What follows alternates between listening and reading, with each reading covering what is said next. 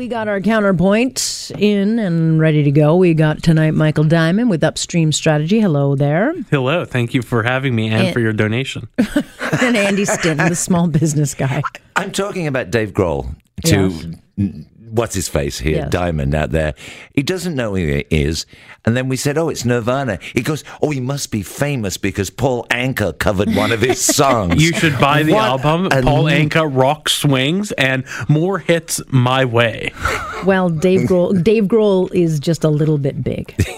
On his own. Paul Anka's pretty big. I get pretty it. big. But Dave Grohl's probably... I don't know. I'd actually have to look. No, I'm pretty sure Dave Grohl sold a few more albums. I know Anka's important. I get it. But imagine going around to Diamond's house and you get rock songs done by Anka.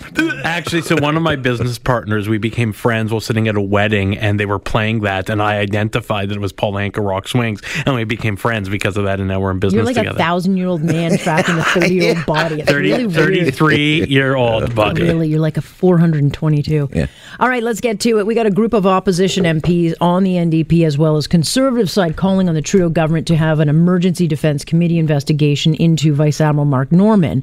They want to get to the bottom of this political interference that the Liberals insist absolutely never occurred, which is not true because while it did not occur in the staying of the charges, we have been following this, Michael, for long enough to know that there was plenty of interference in getting evidence turned over, with code names being made up to block searches of Mark Norman, the Prime Minister himself talking about it, going to court before anyone was even charged. We know that there were a lot of issues that deserved to be known. And give me your gut. We'll have an investigation in how many months? Look, I think what we need to do is, and I understand why the opposition MPs are doing this, that's their job to try and embarrass the government and hold them to account, so it's their job. An investigation right now won't go anywhere, so let's continue to talk about this because this is incredibly important. Let's make this an election issue, and let's defeat this incompetent government and then have a real investigation because this is a big deal, folks. This is now 2 times where it looks like the Prime Minister's office has interfered with our criminal justice system. Those 2 branches of government have to be completely separate for our protection. We need to get to the bottom of this. Well, I happen to think that the Admiral Mark Norman situation is more serious than SNC. And I've always said that because we're talking about a man who gave his everything to this country and was thrown under the bus. Having said that, Andy, do you not have any will or want to get to the bottom of whether... And nobody I talk to, because you ask me this every week. And so I ask my friends, I ask my business colleagues, and they go, huh? It's too... Well, we should not... Okay, I agree that the principle is right, that the 2 forms of government should be separated.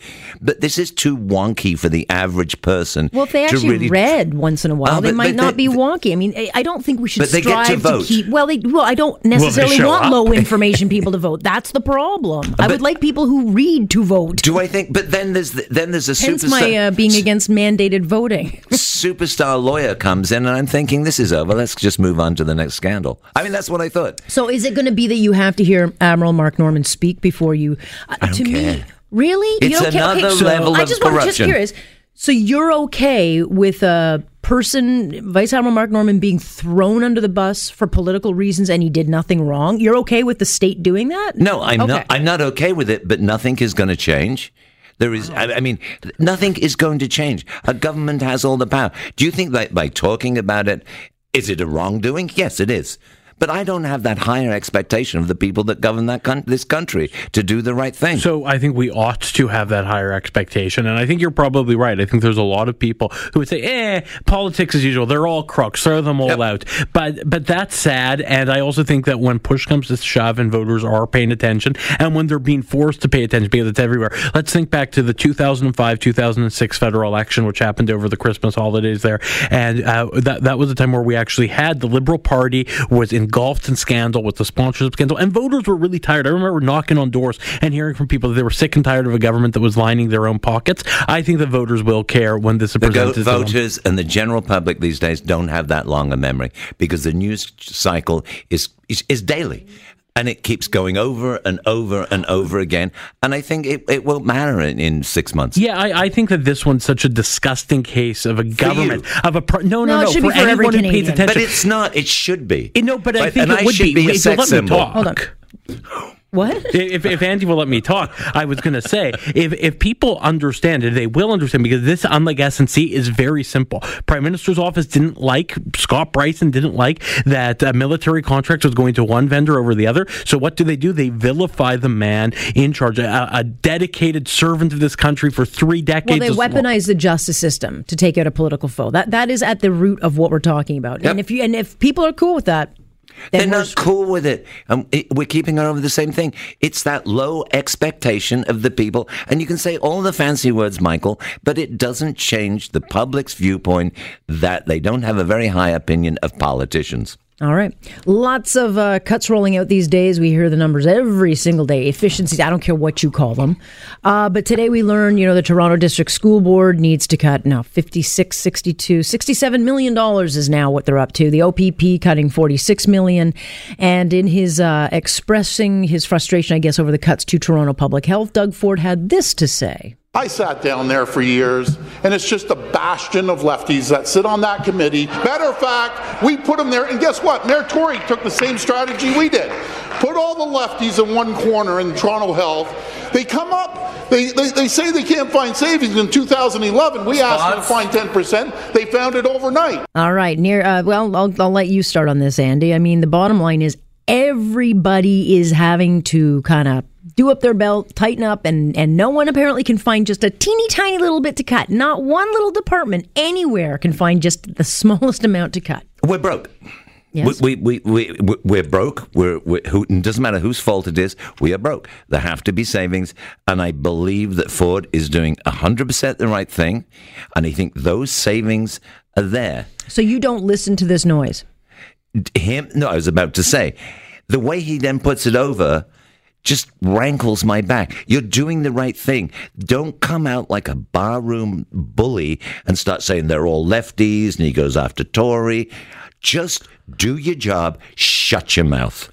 First of all, I would like to quote the great Andy Stinton. Thank you. We are broke, and Doug Ford is doing the right thing. He is. Andy Stinton. Thank you. I'm a hero to you. One in that clip that was just played for us, he was actually praising John Tory and agreeing with John Tory. We're not going to see that every day, but he was agreeing with John Tory in that quote that we just had played back for us. Furthermore, you want to talk about bombastic language? How about Councillor Joe Cressy, one of the worst members of Toronto City Council, crying, "Oh, people are going to die. Someone please think of the children." Andy, it's not Doug Ford that's the problem. It's politicians. Yes, it is. I'm telling you, my personal opinion is when he starts all that stuff, I want to see, it relates to the other somebody.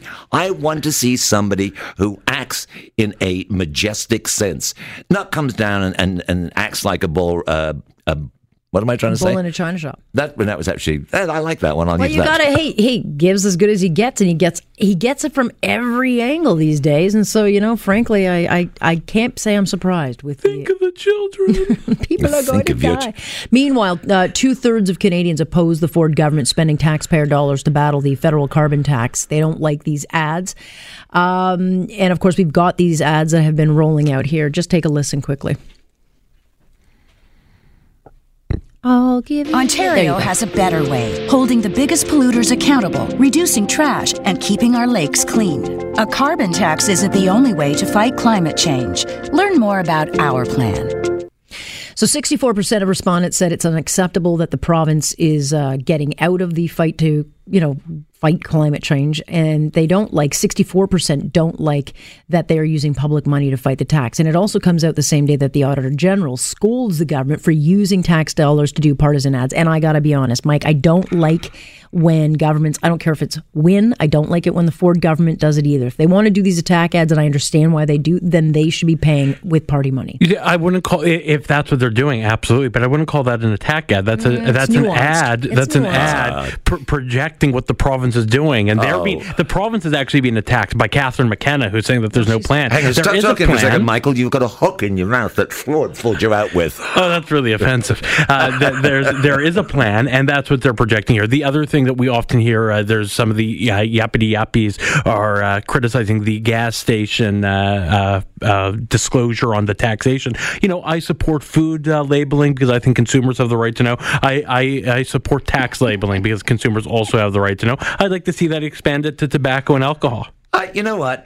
Number one, if the ad showed both sides of the argument, I've got no. It's then informational. Well, trust me, the other side gets nothing but coverage, So, like every single hang on. second of every day. So if we're showing both sides of it, I've got no problem. Right. But there's obviously a political agenda there. He's wasting money while he's asking people to cut money.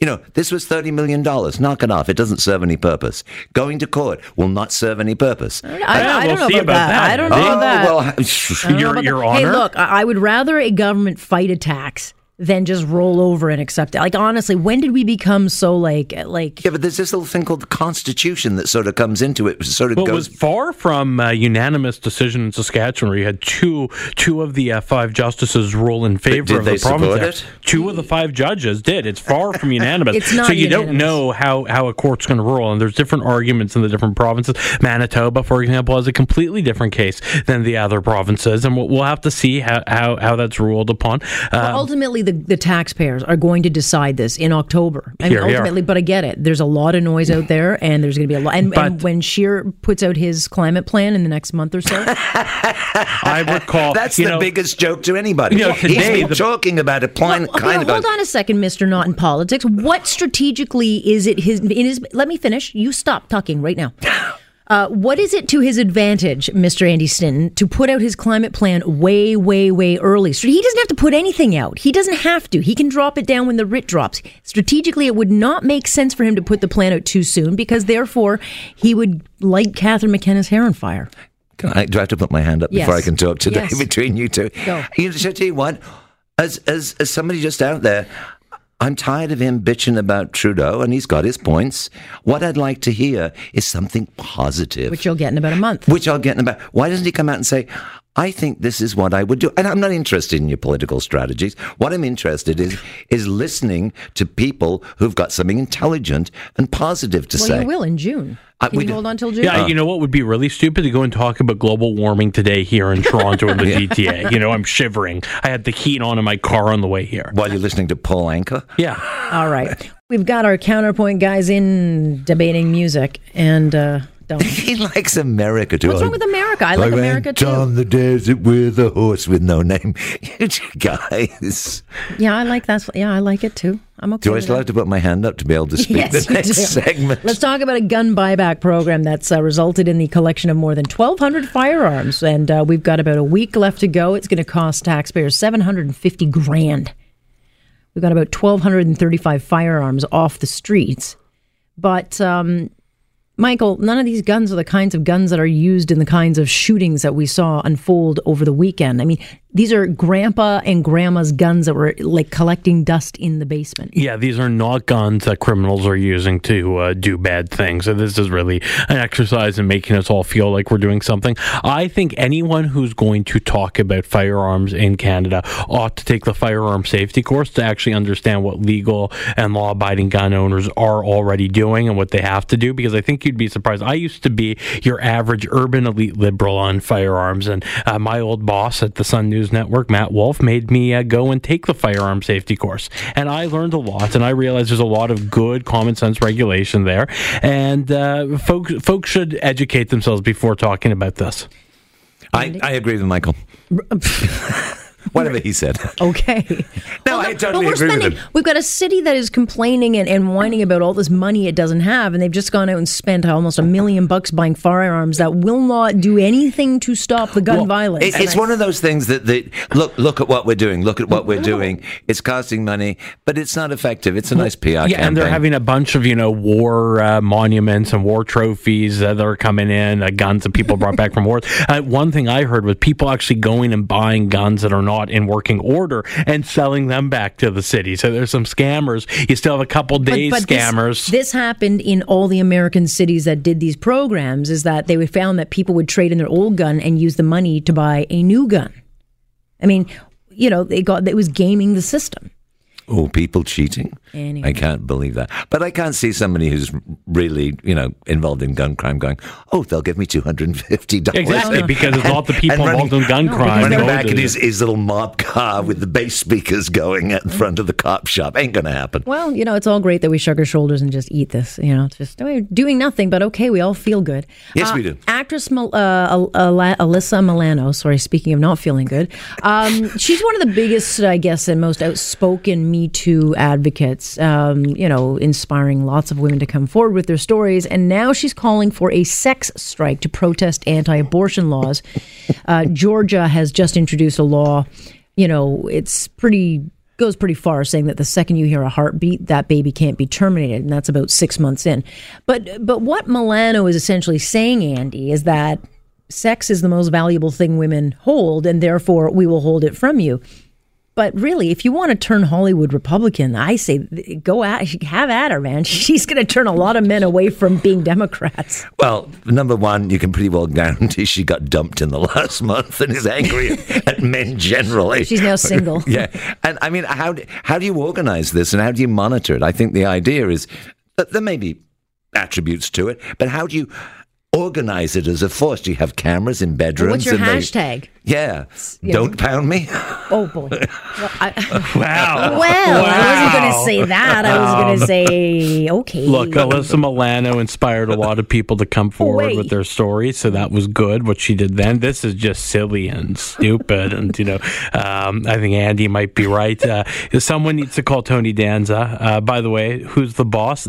One of the best theme songs of any television show that I can recall. MASH?